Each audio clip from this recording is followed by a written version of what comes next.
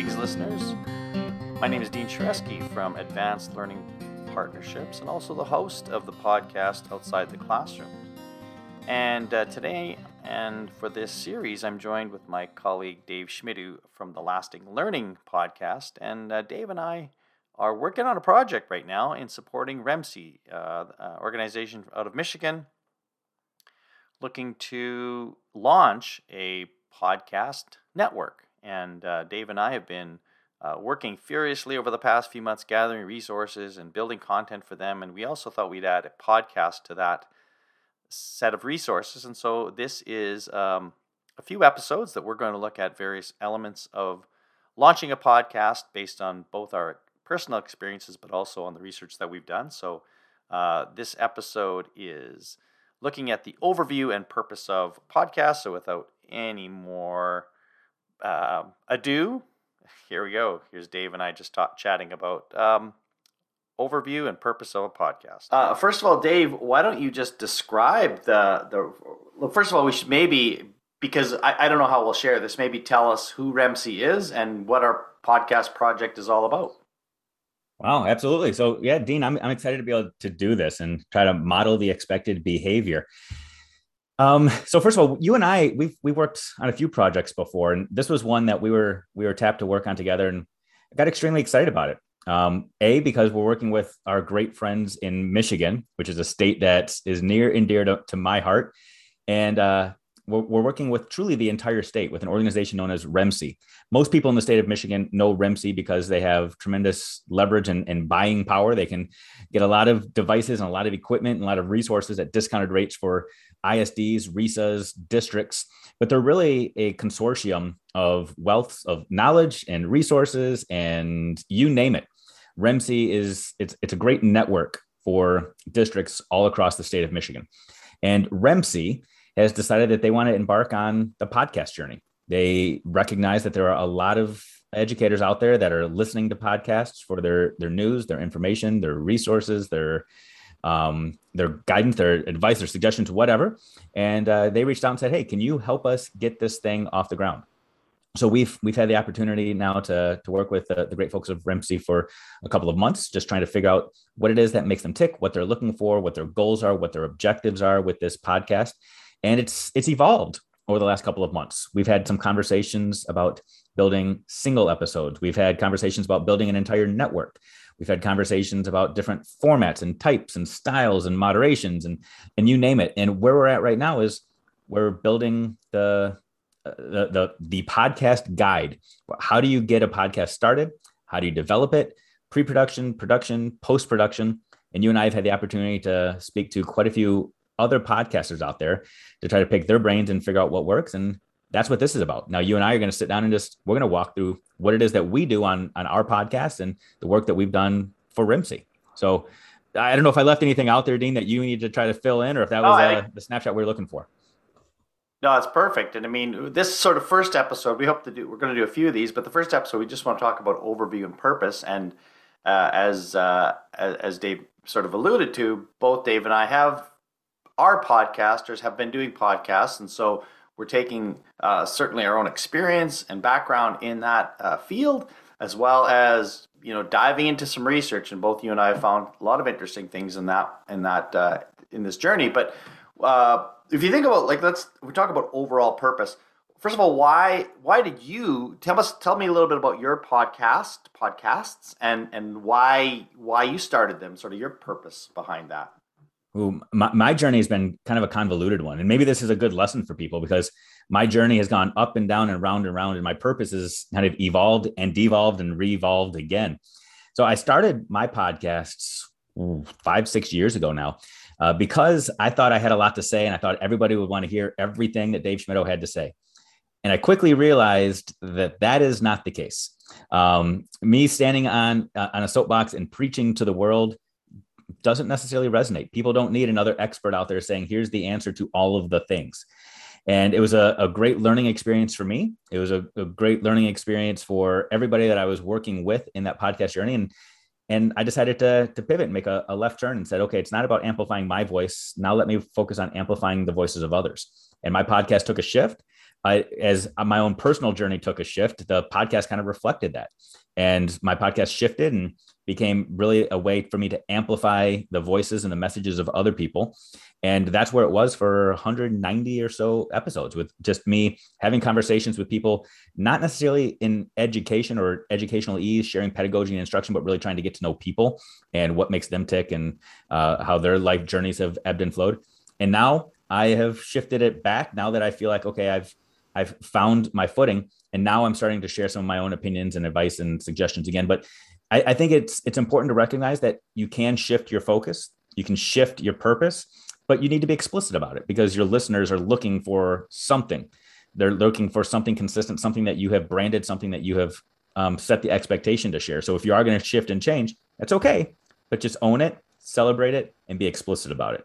And I know you've been in this game for a while now too, Dean. So what is your story? Where did your podcast come from?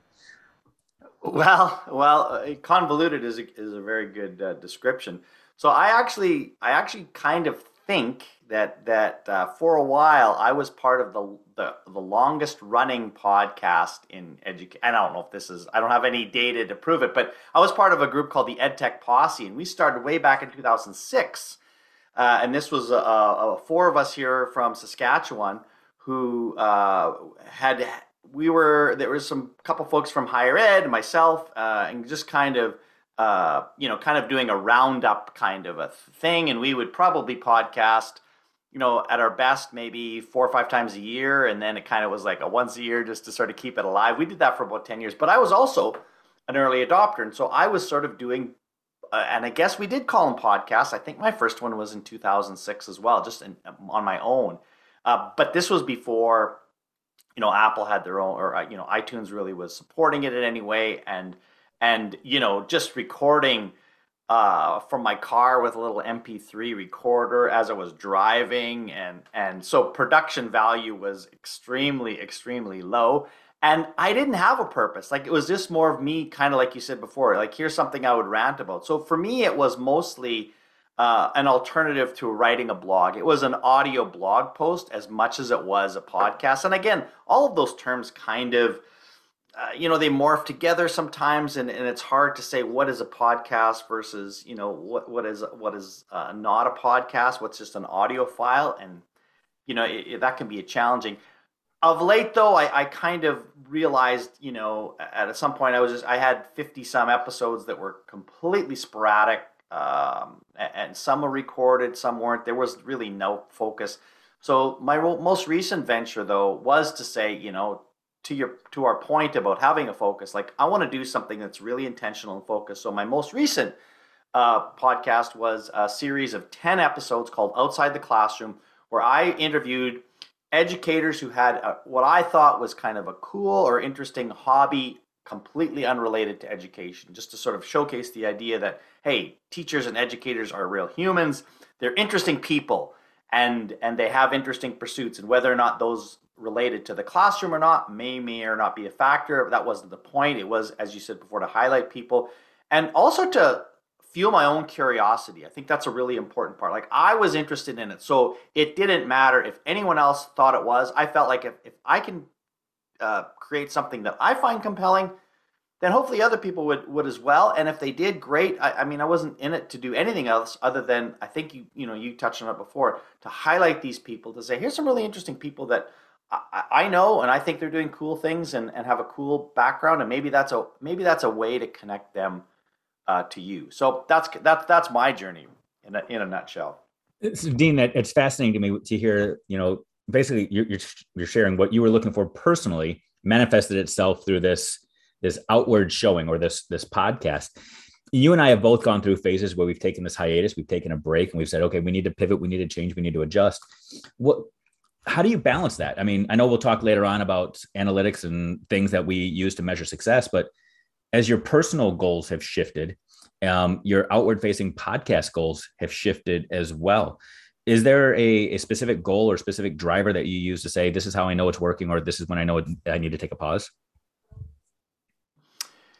Well, I mean, again, a lot of it comes down to what is it that I feel that I can give to this initiative, and so my own sort of energy level, if you will, and commitment to it is a big driver of it. So if I don't feel like I can actually dedicate, because again, I think too, going back to what I would have done before, what I might have done in the past was I would just do 2 episodes and then I wouldn't care and leave about it. But I thought, well, that's not fair to me. It's not fair to viewers that I'm not intentional about. So for me, a big thing was to come up with this concept of like, this is a season. Season one is going to be these 10 episodes. It's going to run, I'm going to release one a week for 10 weeks and then stop. And now I have, my plans are to sort of build up. I can do 10 more and I'll probably do it maybe here in the early winter or spring. So I think that the change is the fact that I realized like I want to create something because I want these to have be a little bit evergreen, right? So that somebody can listen to this in 5 years and it's like, oh, cool. Andy Arnold, she's a roller derby queen. She teaches in Idaho. Isn't that cool, right? Or Shayna White is a deadlifter from Atlanta, Georgia. Like all of those kind of like that should have some lasting impact. So I wanted to create something that actually would have a bit of a legacy to it.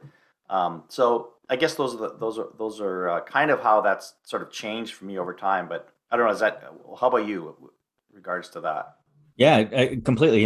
When I first started, I was my goal was, like I said, it was self-serving. I wanted my voice to be heard by others. I was using it to market myself, and I was constantly looking at downloads and numbers of listeners and viewers. And I just felt myself getting sucked into that void of, oh, this is a selfish ambition, and I'm chasing the audience as opposed to chasing a story and chasing a message. So it just went along the lines of me going back. And I know this is cliche to say, remember your why and chase your why. But truly, it was, I had to re-examine, why was I doing this? What was my motivation? And making sure that it was pure, because it comes through when you're broadcasting, when you're sharing what your goals are. If you're patronizing the person across the screen or the audience, or if you're just truly inquisitive. So right now it's when I'm in a spirit of curiosity and I need to learn more. Not that I feel like I have more to share, but I need to learn more. I record more. So for me, my goal is always, I want to learn, and I'm going to take other people along in my learning journey. So that's where I am. Again, that's my own personal journey. Yeah. Everybody has their own motivations. Yeah. And as I think the other thing that's so true about all of this is that we get inspiration from other podcasts or podcasters. Who are some of the people that you think of like, yeah, I don't know if it's necessarily that you aspire to be like them, but that you find some sort of inspiration from them or a podcast more broadly? That's a great question. So I'm going to start with probably non-educational, but it's a podcast that I listen to religiously because the way that the host, the moderator shares it's intriguing to me.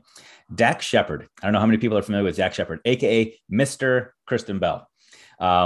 His podcast, it started off on all the platforms, and now I think it's just in syndication on Spotify or something. I think it's Spotify. That's where I get it from. So I love his podcast because he is so real and personable in it. He approaches every episode as though he just needs to learn and he's a sponge, and he boosts and lifts up whoever it is that he's talking to on the other side of the screen, the virtual screen. And I love that approach from him. I love his humility. It doesn't come across as false modesty at all. It just truly comes across as a human being trying to connect with other human beings and to learn and grow from them. And he's had some outside of the box hosts or guests on, and it's been interesting at times, but just the way that he interacts with his guests is powerful for me.